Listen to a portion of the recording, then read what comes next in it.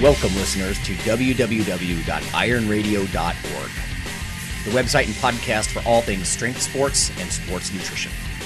With your hosts, Lonnie Lowery. Remember, Phil is like a gnarled old oak tree held together with scar tissue and bone spurs. Rob Fortney. And I'm telling you, the pain that I would suffer was beyond excruciating.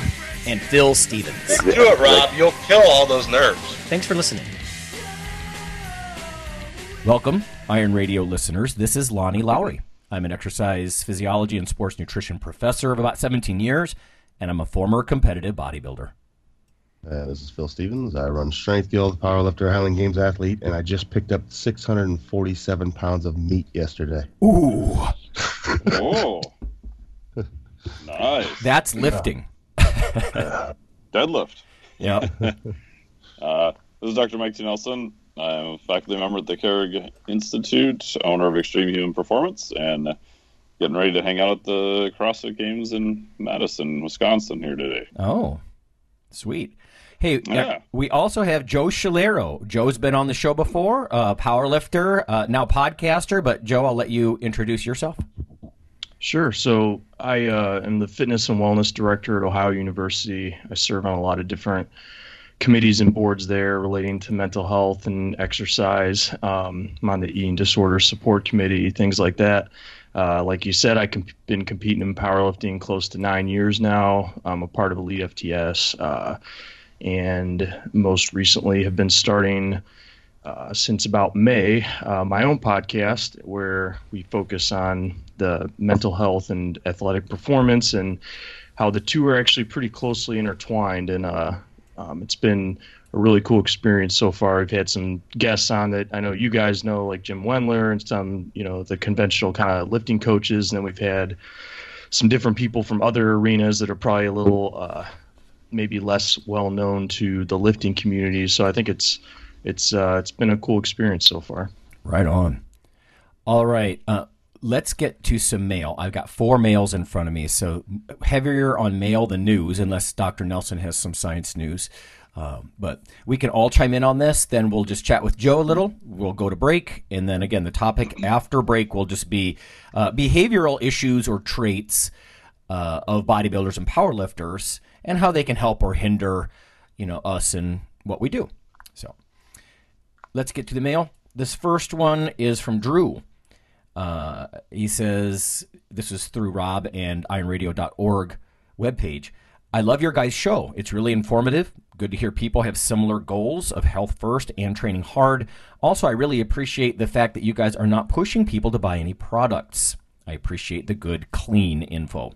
I have a special request for the show that may be a good idea. Matt Wenning is a guy who trains out of Columbus, Ohio. So he's down there by Joe. Where I am located. Oh, so Drew is also down there. He used to be, or may still be, a world record holder in powerlifting. He's a genius when it comes to many things strength related, so that'll make Matt feel good. He has a master's in biomechanics. I believe he's going to get his PhD. Great guy to listen to. He'd be an incredible guest on the show. He is a powerlifter by trade, but also writes training regimes for firefighters and U.S. Special Forces. Anyway, I thought I would put him on your guys' radar as a guest for the show. Thank you for all you guys do and all the info. I really appreciate it. Sincerely, Drew. Well, Drew, we've been doing this for a long time, and we have, in fact, had Matt on the show. Episode 339. I looked it up this morning. Phil, you mentioned there was some comments on our Facebook page, too, asking Yeah, for... it was the same thing. Somebody just suggesting that we have him on, and then one of our gracious listeners chimed in with the same info you just gave, and they were like, he was on. Right. So, yeah, it wasn't that long ago that I called up Matt, and we got Matt on. So. Yeah. Now, Joe, do you know Matt? You're down there in Columbus. Yeah, I've talked to him a handful of times. I don't see him on a regular basis or anything, but Okay. I've worked with him a few times at different events. Yep. Okay. Yeah, you know what? If people want to hear more from him, I don't know, Phil, maybe you can just see if he's got any burning topics. We can talk to him again. I'm sure he's got something we can talk to him about again. Yeah. Sounds good. All right. Next up, this is a follow-up from Rob. Rob is a very gracious listener, very polite, gentleman kind of guy, bodybuilder. He says, hi, I hope all is well. You guys had a great weekend. Just want to say thank you for your initial email, for reading my question on air and addressing it on the show, and for the shout-out in the last newsletter. My wife is my training partner. We also compete together. So we're both extremely excited. Last weekend when the new episode came out, we were on vacation and we listened to it right away on the way back to our hotel. I really appreciate the detailed information that was presented from the panel. In a world littered with subliminal advertisements and bro science, it's absolutely awesome to tune into your show and to be able to ask a question and listen to quality information presented by such an outstanding team of educators. Thanks, Rob. So sweet. Thank you, Rob. That was very cool. I like the listener segment. It's like evergreen content. As a podcaster, people have questions. Yeah, some of them come up, similarly over the years, but it is fun because I learn a lot too, right? Mike Nelson will, you'll dabble in some recent science, or Phil will talk about, I've seen that in the gym, and it is good to get sort of a forum, I think, from different perspectives like that, or whatever guest we have on. So happy to do it. This next one, let's see, from Chris. This is also through ironradio.org webpage. Hi, Rob. Not emailing about being a guest, unfortunately, but I'm not on Facebook, and I figured the easiest way to get in touch. Well, first off, let me tell you, Chris, I don't like Facebook, to be honest. I only get on Facebook on the Iron Radio listeners page. I do that about once a week. I browse around. If something's really cool, I'll like it. I think it's creepy. It's too pervasive. Even local business advertises Facebook with their own dollar. I think it's bizarre, but anyway, I'm with you on that. He says, I'm a UK listener of a few years and a lifter of a few more. I work as an airline pilot, and my question relates to training and dehydration. So all of us may have something to say about this. With my job, I'm always very conscious of maintaining hydration levels, and sometimes my schedule means that I have to lift on a day after a long period of time at work. Due to the period of time flying on such days, I drink down a homemade mix of aminos and electrolytes to try to keep the cramps at bay. Over the last few weeks, I've noticed myself cramping up toward the end of workouts more and more, and wondering if there's anything that can be done to better fend off the cramps. Is it worth a teaspoon of sea salt prior to a session? My diet has been unchanged. I can easily get through 3/4 liters on such a day. Keep up the great work. Huge fan of the show, and sending appreciation and respect from across the pond. Chris. Phil, let's start with in the trenches. What would your take be on this? I mean, we can explore like what happens, at work or at altitude or whatever, but what would you suggest someone cramping up and they're not sure why? I mean, any thoughts? A lot of times it's simply that. I mean, I think a lot of people are walking around not hydrated enough. So it's just making sure you're hydrated. And then, like he was talking about, I've actually seen it in people that get fitness minded and nutrition minded. They actually cut sodium too much, and I've seen that issue. And adding some salt is not a bad idea. Yeah. People get on this clean eating kick, and they're training hard, and they just don't have enough of it. And we expel sodium when we sweat and things like that. So I've seen people that just adding some salt back in can help them. I mean, I think the only time to really limit salt is, and we've talked about this before, is if you have like a family history of blood pressure problems. Yeah. It's like that. As a hard training athlete, you need it. And people forget that because salt has gotten such a bad name from the medical community over the years that some people take that a little bit overboard. Right. So. I would say unless you're living on canned goods and processed stuff, but like you said, a lot of people in fitness don't really do that anyway. Yes. And you could be. And it's worth noting, too, you lose magnesium, calcium in your sweat, just a little. Yeah. But cramps are so multifactorial. Even low glycogen levels from a lower carb diet. Imagine your nervous system is sending a signal to the muscle. It's sort of fatigued. There's not a lot of glycogen there for explosive energy, so it doesn't respond the way the nervous system wanted it to, so it sort of tries too hard, and that can elicit cramps as well. So carbs, any number of electrolytes, magnesium, calcium, sodium, potassium.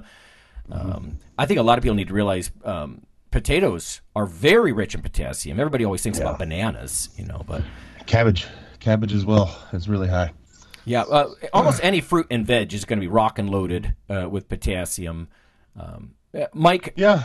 what do you think, Dr. Nelson?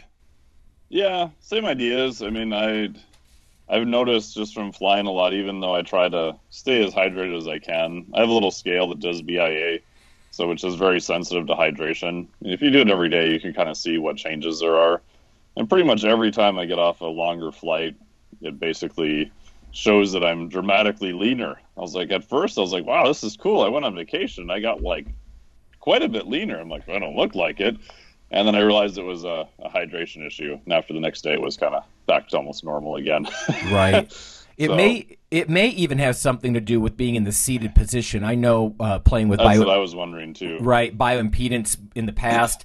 If you lay down, you get intracellular versus extracellular fluid shifts, and it may just be not moving. You don't have that what they call the muscle pump, and I don't mean big swollen muscles. I mean the massaging activity for venous return and that kind of stuff. I was flying with a student once who had some other health complications, but we were very concerned. She had thrown a clot in her leg.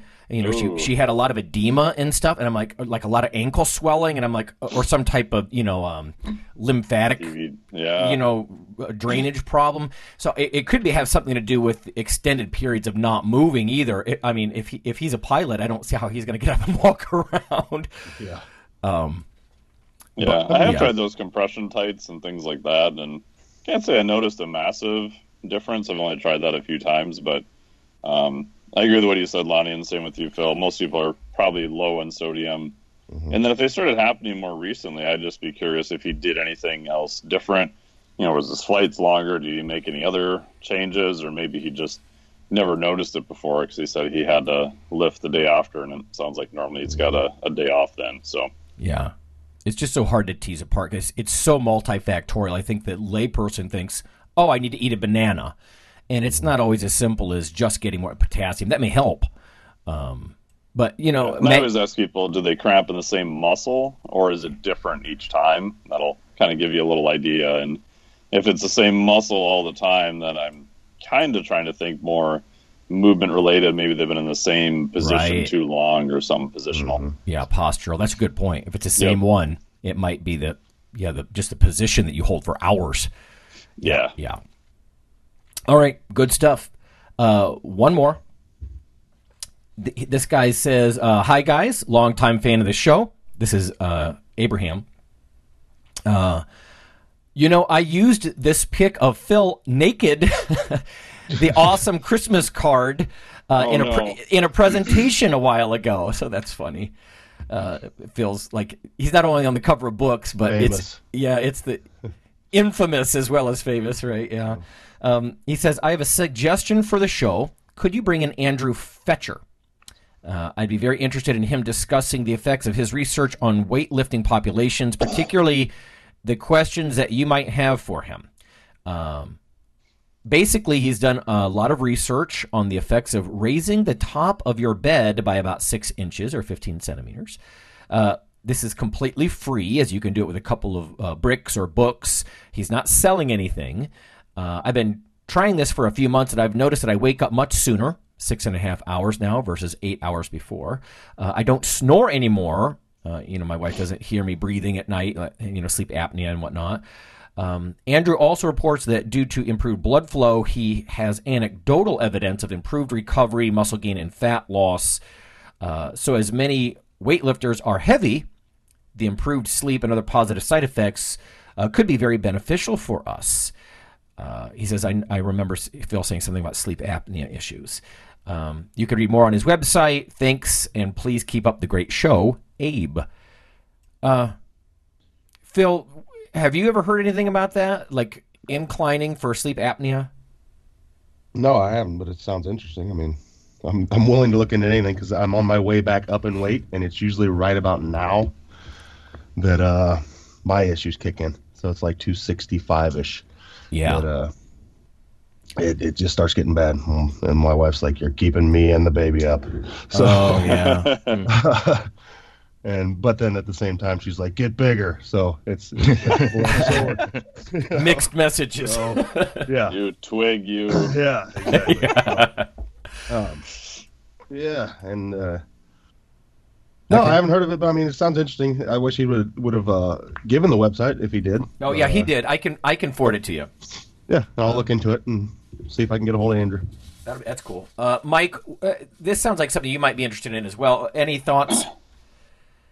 Yeah, and it was raising the head of the bed, right? Yeah. So your feet are lower, is that correct? Yes. Raising the top of your bed by 6 inches. Yeah, I don't know. It sounds interesting. I agree with Phil.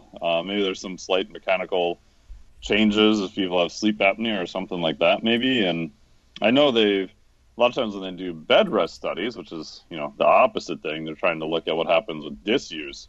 They kind of do the opposite. They raise your feet a little bit, if I remember correctly. So I don't know. It'd be interesting. I'd like to learn more. Yeah, along similar lines, I know that like NASA, for example, I've seen some cool blood flow research that a lot of the blood flow redistributes to your head when you're in microgravity. I'm assuming bed rest is similar, depending on the angle that you're laying. But maybe the attempt here, and I'm just speculating here, but maybe the attempt is to try to prevent a lot of that otherwise extra blood flow to the head and keep it down in the body. For example, a lot of people have heard about how astronauts, they lose bone density, especially in their hips and legs, but their skull actually becomes slightly more dense over time. And there's been interesting research relating that to the blood flow distribution pattern. So maybe it's got something with that, trying to prevent quite so much blood going to the brain and keeping it down in your limbs? I don't know. Yeah, so that'd be my guess, because in astronauts they call it bird legs, because you're in microgravity, right? So all your fluid's going to want to shift up, and then your body reads that as going, oh my gosh, we have too much fluid, so you release a lot of it, and then you have a big fluid shift because of that. Yeah, interesting, and as he pointed out, free. So yeah, let's follow up. Sounds good. That's a good tip. All right. Joe, you've been on the show before, so let's just quickly, before we go to break, let's just talk about what you're up to lately. Sure. Especially the interest in mental health, which is sort of topical for today, but anything you want to share about recent Joe Schlero? Sure. So, like you mentioned, I'm, as I've been continuing to compete in all the years since I think it was 2 years ago or so, I was on here last. A lot of that time has been dedicated to this mental health stuff. Basically, when over the last 10 years, I had a lot of issues, and I won't go super into detail. I've written about it in the past if people ever want to read more about it. But essentially, I'd had a lot of mental health issues over the years, and had times where I was having issues with alcohol dependence and things like that, and things just got really bad. And as I finally started making some strides in fixing those problems, I found that my lifting and my performance actually got better too. And then as I trained smarter, it actually helped my mental health better. And, I had talked to a few people, like Chad Ikes is pretty outspoken about some of his issues with sleep and stuff. And him and I started chatting back and forth. And as I talked to him, we both kind of found that we were kind of coming to similar conclusions about training and kind of different ways that training was negatively affecting us in certain ways. And so I had put up this little survey, anonymous survey I'd put up on my Elite FTS log, and within a week I had like 150 lifters fill it out that were talking about, essentially I asked if you either have been diagnosed with a mental health condition or you feel you may have one, go ahead and fill it out. Wow, yeah. And just had a ton of people fill this thing out, and it was like listening to, a lot of these people in the comments of the survey were like, saying like they just feel like they're the only one dealing with this, but you could have, all 150 of the responses could have been written by the same person. They were that similar. And so that kind of led me down this path of being like, man, there's a lot of lifters and athletes that are dealing with very similar issues. And not only that, but it seems like some of the comments they make about how they train and how it affects that seem pretty similar, linked a lot. So then I started diving a little deeper into, can we train smarter in a way to help those issues? And, and then not only just help your mental health, but then be able to make more progress with training. And, it's been interesting. So I've been able to make a lot of progress for myself as a lifter that, a lot of people feel like, I think like, oh, if you're going to get better mental health, you're going to take a trade-off for performance. And I'm a better lifter now than I was years ago. So it's been interesting. I'm continuing to learn a lot more. So it's fun to explore muscle and strength athletes, right? Because so much of the scientific literature or the sports psych literature that I've been exposed to is more about mindset, pre-workout, like getting your head in the game and that sort of thing. And I'm sure there's other stuff out there about generalized issues, substance abuse or anxiety, depression. I've often heard different percentages of the population, what percentage of the gen pop, actually has one or the other type of behavioral or emotional issue, so it's something that I keep threatening to bring more people on the show, but it's one of the, I guess, gaps that we have a little bit. Mike, I know you do some mindset type things. Does that reach into stuff like addiction or anxiety, depression, that kind of stuff?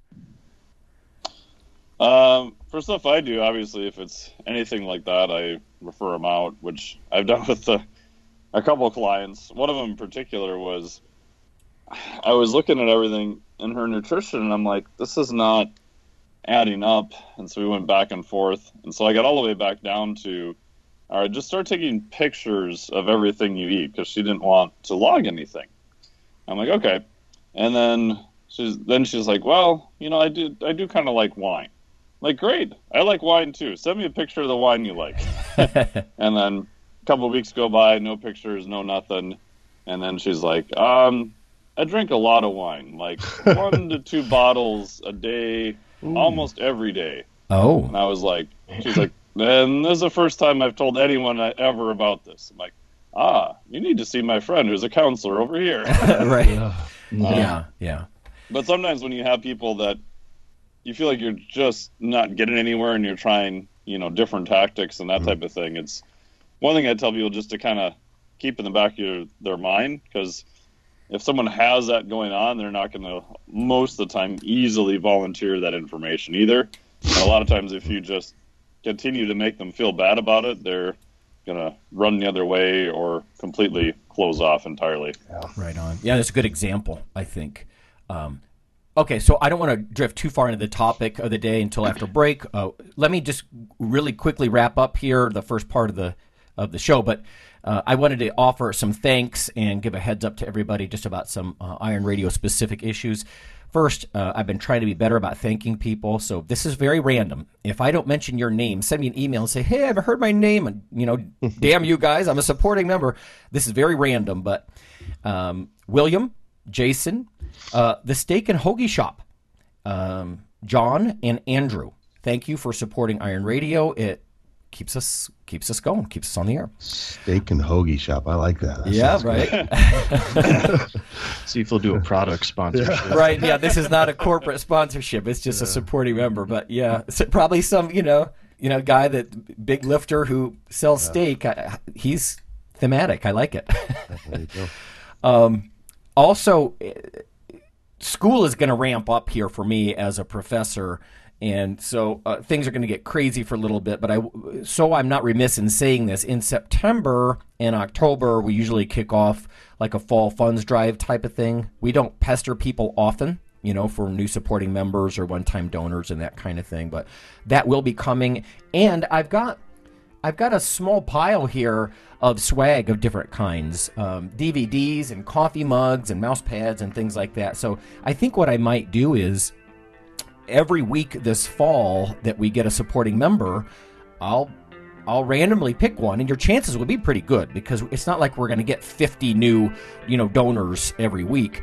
So your chance would be pretty good. I'll pick somebody, and I'll just email you and say thanks, because once you become a supporting member, I have your email. I can send you a reply and say, you win. Here's a mouse pad. It's just that easy. So I think that's what we'll do this fall as something fun. We've tried different kinds of, thematic things in the fall funds drive. So I think that's what we'll do is just sort of a weekly giveaway to help generate, support. All right. Having said that, we're going to go to break. When we come back, we're going to pick Joe's brain about some, behavioral and mental health issues.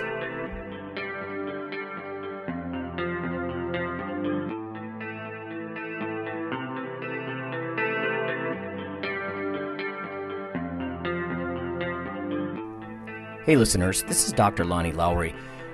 If you've ever had anyone critique you on your protein intake as part of your weightlifting lifestyle, oh, you poor meathead, all that extra protein is going to rot your kidneys or weaken your bones or dehydrate you or give you gout or who knows what. There is a book available. You could simply Google CRC Press and Lowry. And what I've done is reach out to experts all over the world and create a book, a single compendium that you can hold up and say, this is why I consume extra protein. This can be very valuable when you're being quote-unquote educated by various professionals on the topic. There's an enormous amount of literature in this book on the safety, the effectiveness, how protein works in cells, the history of protein and weight trainers, much more. So again, please check out CRC Press and Protein and Lowry. You can just Google that, and full disclosure, I do make a small single-digit royalty on the book, but that's not why I did it. I did it so we can all have something, our particular population, to both defend what we do and to inform our nutrition and our eating. Thanks.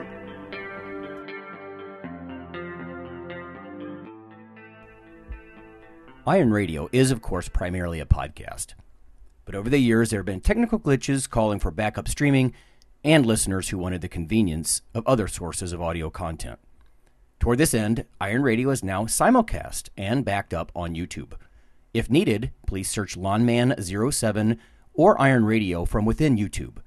There's not much video, but if you like to listen through YouTube on a Roku or other living room device, there you go.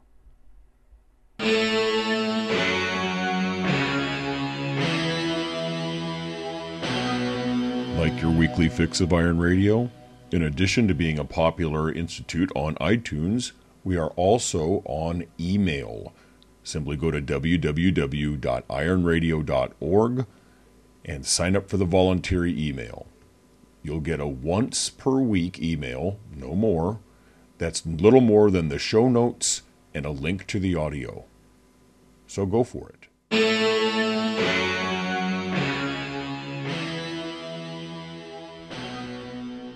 All right, folks, we are back. It's Dr. Nelson, it's Coach Stevens, it's me, Lonnie Lowry, and we have Joe Scalero on the show. And Joe's been on before, and we were just talking about mental health issues before the break, sort of drifting already in this direction. So the questions for everyone today, I want to start with Joe, is what are some of the emotional and behavioral issues that you've seen with lifters? Maybe you can expand on our previous conversation. Sure. So I think it kind of depends the area that you're competing in. With physique sports like bodybuilding, I think you see a lot more, body dysmorphia, eating disorders, things like that. Obviously, it's a lot more based on their physical appearance. So that's kind of comes with the territory for some people. I think it's good people don't feel like everybody who competes in those sports has issues, because they certainly don't. But, those I think are common for people, especially when they jump into the sport for the wrong reasons. And then in the strength sports side, I think is one that maybe people don't think about as much. But I think there's been, I think strength sports draws a lot of people that are very type A personality, very goal oriented. I think a lot of people, it's pretty common knowledge that are, deal with anxiety are also very driven, high functioning people. So, it's those things, it's this double-edged sword of those are the things, kind of being an obsessive maniac, kind of in having a few screws loose, quote unquote, kind of helps you at your sport. You're getting technical. Yeah. That's what the research calls it. It kind of helps you to be, good at your sport. I think having some of the issues I've had in the past has allowed me to be a good power lifter, where maybe being completely maladjusted I wouldn't have been as good. But like anything, there's a certain point where that can turn into a dangerous thing. And I think especially in strength sports like powerlifting, it's like the cool thing to say, like, oh, training's my therapy. Like, I just go into the gym and I just, I'm fucked up in my head. I go in the gym and I just burn it all out in the gym. Mm-hmm. And I think while that sounds really, sounds cool, it makes a good meme or whatever, it's a downward spiral people can get caught in, where if you're dealing with a lot of stuff and then you go in the gym and training as heavy and as hard as you can is the only way you're kind of clearing the pipes. That has so many physiological effects on you that, it'll make things worse. And then your training gets worse, and then your mental health gets worse because you're frustrated with your training, and it quickly turns into a downward spiral where you're just never getting caught back up. So kind of to the idea of training a little differently to help with those issues, it's not that I think people with mental health issues need to train some special program or train differently. I just think it's your margin for error is smaller. You can't train like an idiot. You don't have the margin for error to be able to do it. So right. Yeah, if you have a bad day in the gym, it's a worse thing. Yeah, because that's your one release. So right, and it did kind of the opposite. Like you go in there, you're anxious or depressed, and you train, and then it doesn't go the way you want, and now things are worse in a way. Yes. Let me explore, Phil. I have a question for you and Joe, and of course Mike as well. But I'm just thinking along the lines of in the gyms, in powerlifting settings, or bodybuilding too, I guess. But I have been interested in this idea that, this sounds like the unique snowflake kind of argument, right? But that a lot of things that are on the surface considered flaws could be advantages in some ways. Like I've read papers before where they were sort of positing that, for example, artists tend to be manic depressive, sort of thing. And then maybe people that are more mathematically gifted or more OCD, and things like that. Again, I'm not qualified to talk about these things, so this is just speculation. But so I guess the question for Phil first is, do you see, like Phil was, or Joe was just mentioning the screw loose concept. Do you see people come in and the fact that they have something that might look like a flaw to the Gen Pop is actually an advantage in the gym? Could it ever be an advantage? What do you think? Yeah, I think so. I mean, I honestly think we call my gym population we're this weird dysfunctional family. We most of us have some kind of issue, and it's learning how to use that. And like Joe was saying, I think most people that are great at training are some kind of type A personality. They're usually really hard on themselves, strive for perfection, which is a great thing. But you have to learn how to harness that and realize that. It's this realization that if you reach this point to where you're always striving for perfection, but you also realize you'll never, ever reach it, it can be empowering, if you twist it mentally the right way. I mean, start realizing that, it's a good thing that you'll never be perfect because you always have something more to work on. I hit an 800-pound squat. Well, I can always get 805. You're never going to win. That's one thing. I mean, you will never win in the gym. It'll always beat you. And it's coming to that realization and becoming comfortable with that. Like, I'm always going to suck compared to that bar. Right. That bar always has more space to have, put weight on it. Yeah. That can be okay. And you have to become okay with that. Yeah, that makes sense to me. I mean, Mother Earth is stronger than you. Gravity will beat you in the end. You're never going to be just more awesome than that. Right. So, yeah, that makes a lot of sense. It can be very. I think that can be helpful for the type A personality, the person that's always striving for perfection, this and that. Once they come to that realization, and it's okay. It's okay that you'll never win, but you're going to be better. Yeah. Yeah, it's something. I think that makes sense. I mean, to me, again, it's sort of interesting that certain personality traits draw you in different directions. I think my wife was once telling me that a lot of politicians, they score highly on narcissistic disorder inventories. Right, but without that drive, you wonder if they'd even be a politician. You know what I mean? Mike, what about you? Like, you're mentioning how some people, they're not fully aware of maybe the abnormalcy of whether it's, food intake or wine or whatever, but advantages, disadvantages, Yeah, I'd say probably at least 70% of my clients, I'd say, will self-rate themselves as a obsessive type A personality. And I just had this discussion with a guy 2 days ago, and I think, trying to get them, like Phil was saying, the level of awareness where that's not necessarily a bad thing, because pretty much across the board they're very successful. Usually they have a successful job and all these other markers of success, and they usually do quite well in the gym.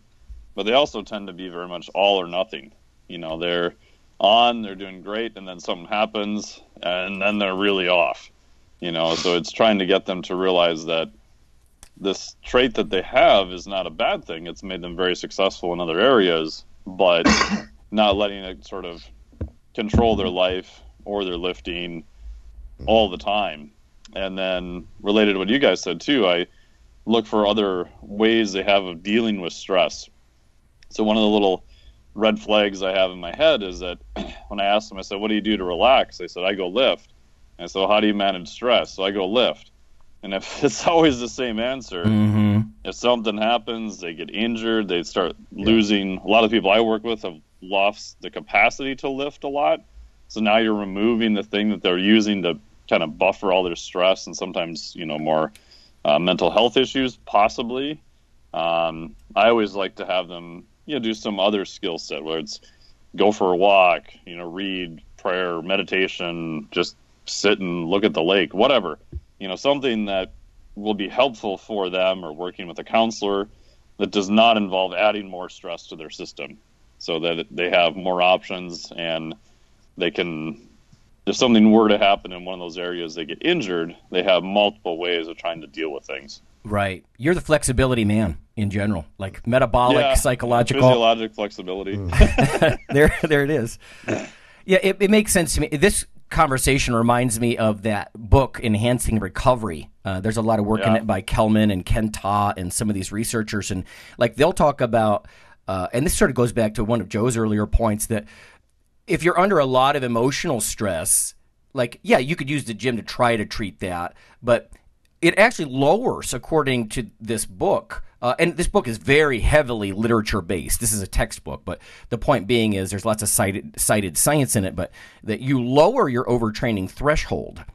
So if you go into the gym and that's in attacking the weights, in an almost a self-abusive manner, is your way of dealing with problems at work, or you just had a major move across the state or the country, or you're having spousal or financial problems, those things actually lower your overtraining threshold, so you can end up burning yourself to a crisp much more easily than had you were in a nice social position of strength and comfort and things like that. So it's interesting that those things can be opposites. It's funny how we're talking about people will use it to deal with it, when in fact maybe you should be backing off sometimes from the gym because you're under a lot of this sympathetic drive.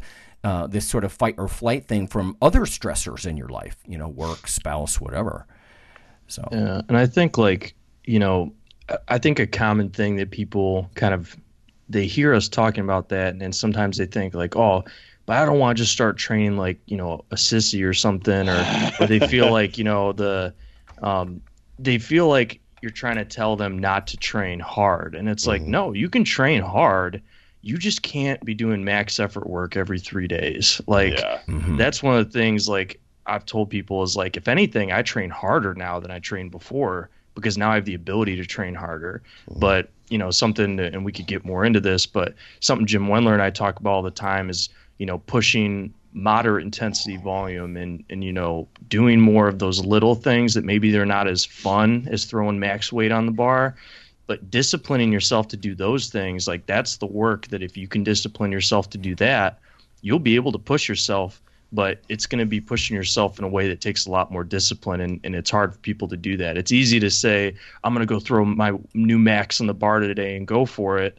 It's a little harder to go, today I'm going to go throw 75% on the bar for max reps, because that's that's challenging in a different way. So, but that's the thing I think people have to understand too, is like, no part of this is telling you can't train hard. If anything, you have to train harder, but it's a way that's more mentally takes discipline, Yeah. Yeah, and I think it's a double-edged sword. I mean, I think what you see is those type A personalities that come in and I'm going to be at the best at this, and they have everything wrapped into it. They make that initial great progress. But then they have so much wrapped into it emotionally and physically that they literally start to hinder their progress, because any hiccup in the gym beats them down mentally. They're too wrapped up into being the best powerlifter in the world that like a miss is just like devastating. Right. And you have to be able to blow that shit off. You've got to, okay, it's a bad day, move on. The best athletes I've seen in the world are pretty relaxed about it. It's okay. So I missed 800, whatever. You have to have a very short-term memory, and that can help you in the rest of your life. I mean, just learning to deal with failure. Failure is going to happen. It's how you take that and what you learn from it. And learning that every day is not going to be max effort. It's just not going to be there every day. So right. Monitoring, I think, is such an important part of a lot of the stuff. There's only one, at least from my exposure to some of these mental health issues, there's only one population that I would not really push for more monitoring. Because normally having someone like a counselor take a look, or a trainer or a coach, anybody, sort of say, you're in conflict here. On one side, you say this. On another side, you say that. We need to monitor you more closely, and so you can get a more objective view and be more rational about this. The only group I would not do that with excessive monitoring would be eating disorders, because they're already obsessing about every calorie. But otherwise, lots of strict, like logging is a very handy tool. And like I said, I think it's just important, whether it's a coach, a counselor, and point well taken from Dr. Nelson before about, if you're getting really into serious emotional issues, it's time to make that referral to a licensed counselor, I think. But but coaches are front line in a lot of ways, and they can give you objective info. Like, do you realize how many times this session you said X, or or how many times this past month you've done Y? That sort of objective monitoring, they can help people steer back on course, I think, right? I mean, you'd think. Yeah. Well, and like to your point before, Phil, for people that, I think it's, especially as powerlifting's gotten a lot more popular the last few years, and then now with social media being the way it is, I see over and over again, particularly I've seen it anecdotally a lot with females too, because I think females are kind of newer into the sport. It's growing a lot more, but people start powerlifting, and especially if they were like a female who wasn't lifting before, and the same that goes for males too. They'll start lifting, they start making insane progress, they make an Instagram account, they go qualify for nationals, they essentially just hit like the jackpot, and they all of a sudden wrap everything into I'm, so-and-so powerlifter. And then as soon as that progress starts to slow down, they just like can't handle it. Yep. And a lot of it for me is like, sometimes it's hard because you're trying to explain to people like progress is not linear once you get into being an intermediate lifter. Like it's going to be up and down.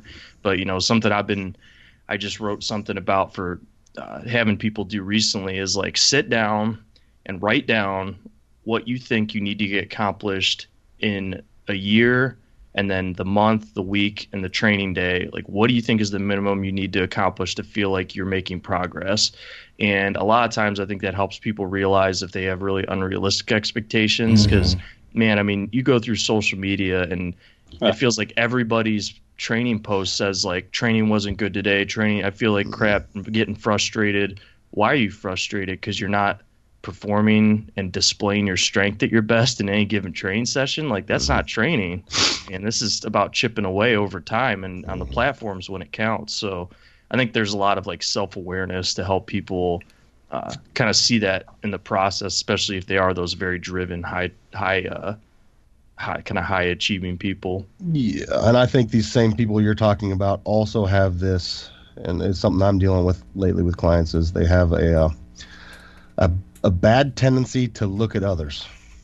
Yeah. In a way that, like, well, Susie does this. Well, you're not Susie.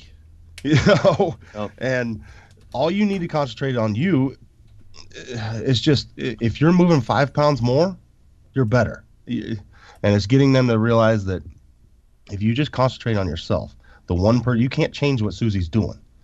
If you just slowly make you a little bit better, there's a good chance that you're going to catch her. You can't waste your time concentrating on somebody else. And I don't care if, maybe Susie has better genetics and she got to a 405 easier than you. You're at 360. We can't control that. And they wrap too much into that. So it's getting them to throttle back and realize, well, I'm just working on me. We got to fix this issue. And go from there. It's just getting a little bit better every day and being comfortable in that it's long haul, man. Everybody wants it yesterday, and they start to beat themselves up after those initial quick gains. It's you see a lot of people quit.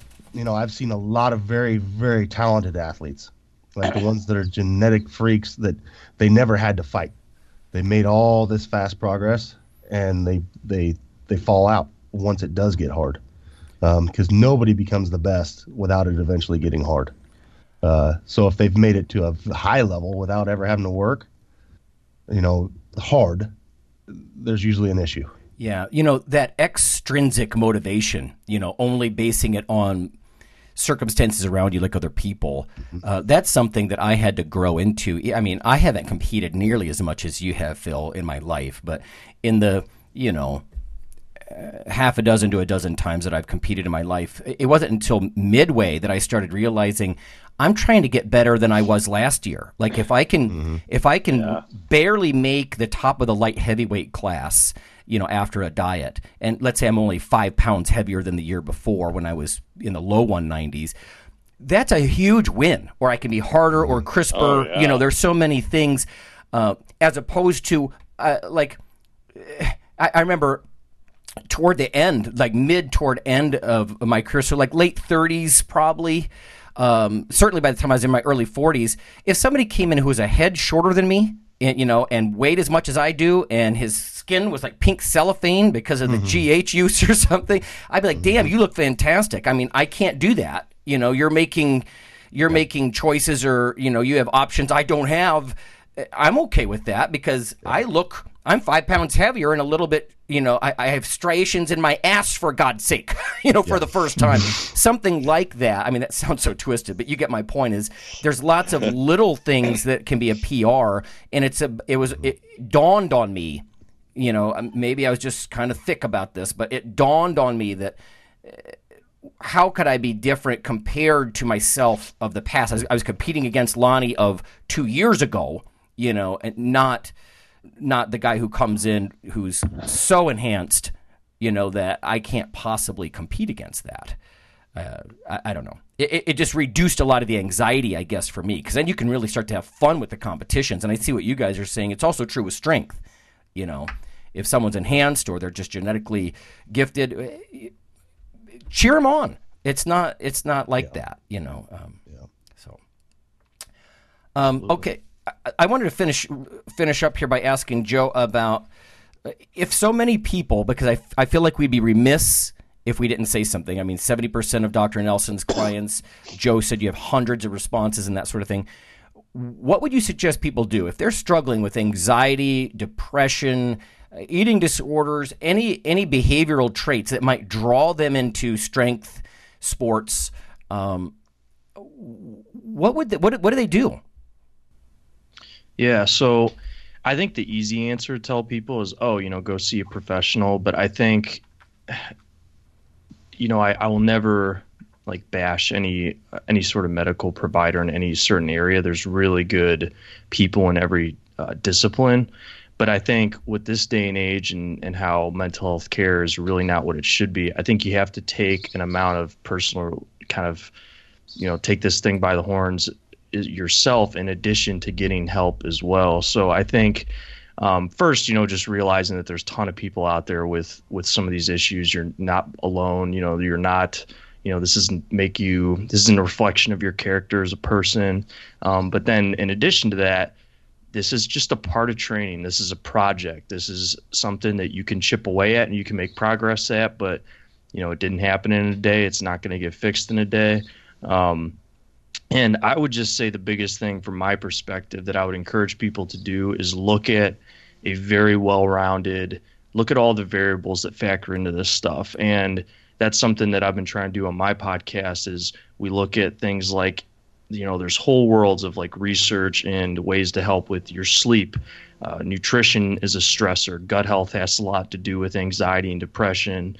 If you're using anabolics, you have to look at what type of drugs are you using, how are those affecting you, supplements that you're using, vitamin deficiencies, micronutrient stuff, how much time are you spending outside? You can look at things like HRV and see how, what does your nervous system balance look like, and are you able to recover? And if not, can you start doing things like breathing exercises and some easy little drills to be able to help you? It's something you have to, it's a winnable battle. I think people feel like it's like, oh, I was born with this. There's nothing I could do about it. Even if you have genetic predisposition to some of these things, you can make progress at it. And that's my goal. My podcast has been to just keep giving people tools. I mean, I've had people that do cognitive behavior change on there. I just interviewed somebody who's a physician in Boston who specializes in medical cannabis care for people for insomnia. I mean, there are so many tools out there that we don't even scratch the surface on that, like, you may not be able to control everything that's happening to you, but you don't have an excuse for yourself not to be able to start making a plan. Like, there's stuff you can do. And I think there's a lot of good options out there. So I would just encourage people to do that, and I encourage them too to, examine your training program. I think powerlifting is, you guys have talked about this a lot on your podcast. Like, there's just a lot in powerlifting that I think is dogma that gets repeated all the time, but isn't really actually what people should be doing. I've trained in a lot of training crews where people were just doing stuff because they felt like they should. And so look at your situation, look at what you're trying to do, your goals, the progress you're making, and look at your program and see if you need to make adjustments to get there. And if somebody that doesn't have your best interests in mind say, oh, that's stupid, do it this way, they're not the one that has to deal with the consequences. So just say thanks and move on. So that's kind of my quick spiel, I guess. But look at everything from a very broad perspective, because there's a lot of tools out there. People, if you just go to the doctor and tell them you have depression, you're just going to get one certain answer. And it may help, it may not. But there's a lot of things out there you can look at. Mm-hmm. I think the other thing to add in there is, like, from what I've seen, almost everybody knows where they want to be. Like, I want to do this, I want to be this, but none of them accurately address where they're actually at now. Yeah. And what their issues are. So how do they make a map of getting there without, knowing where you're starting at? And most usually they have kind of an idea where they're at, but they usually overshoot that. So, and they don't ID all the things they need to fix and all the things they need to adjust in their life. There's only, as an athlete, a very small percentage of your hours are actually spent in the gym. The rest of it's out, and that's where you can get most of your help. So recovering and, relaxing and, the mental side and the physical side. So, yeah, I think baseline stuff is just so big. I mean, if you start a business, what do? You do a SWOT analysis: strength, weakness, opportunities, threats. It helps you know where you stand right now. A simple Google search of SWOT analysis might be helpful for some people, because then what maybe some of your weaknesses are when you're honest with yourself, and that sort of thing. So, well, and all the tracking, all the monitoring, all that, it's great, but it's nothing unless you use it. You have somebody write down what they eat, great, but sometimes they get into this habit of they're just doing that to do that, and they're not actually using the information that they're writing down. Yeah. That's where a valuable mentor, a coach, a counselor, someone who can look at things objectively and notice things, I do that myself sometimes. I have to force myself to go back. I religiously complete a training log, and there's some little bit of psychological and nutrition notes on any given day. But I have to go back and actually read them, like break out the last 2 months. Other than that, you're just writing shit down. Yeah. You're not actually using it. Right. So, okay. All right. I think we're just about out of time. So thanks, Joe. Can you share with everybody what's the name of your podcast? Sure, it's Peak Mental Performance, and you can find links to the iTunes and Google Play and all that good stuff on peakmentalperformance.org. Sweet. All right, everyone, we're going to call that a day. We'll see you next time. Yeah, guys. Yep. Have a good one, guys. See you guys. See ya.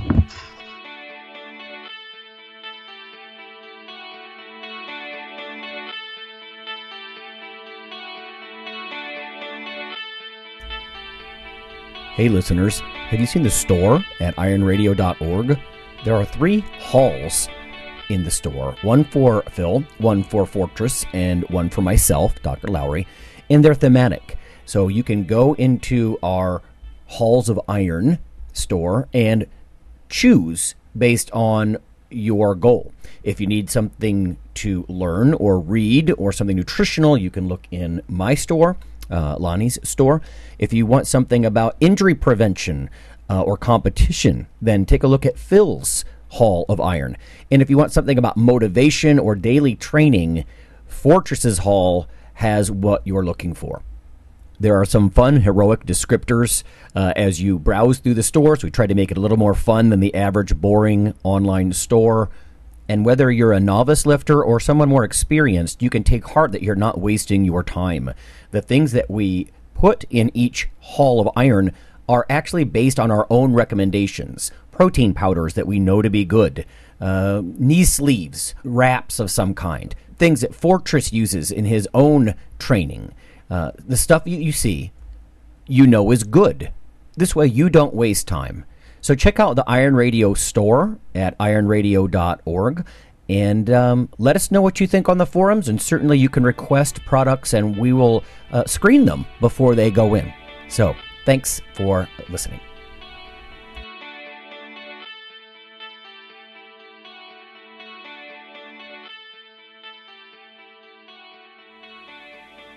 Iron Radio is accepting donations. If you like what we do, the professors, the scientists, the bodybuilding show promoters, the athletes themselves in powerlifting and bodybuilding, please consider making a donation or maybe buying something from the ironradio.org store.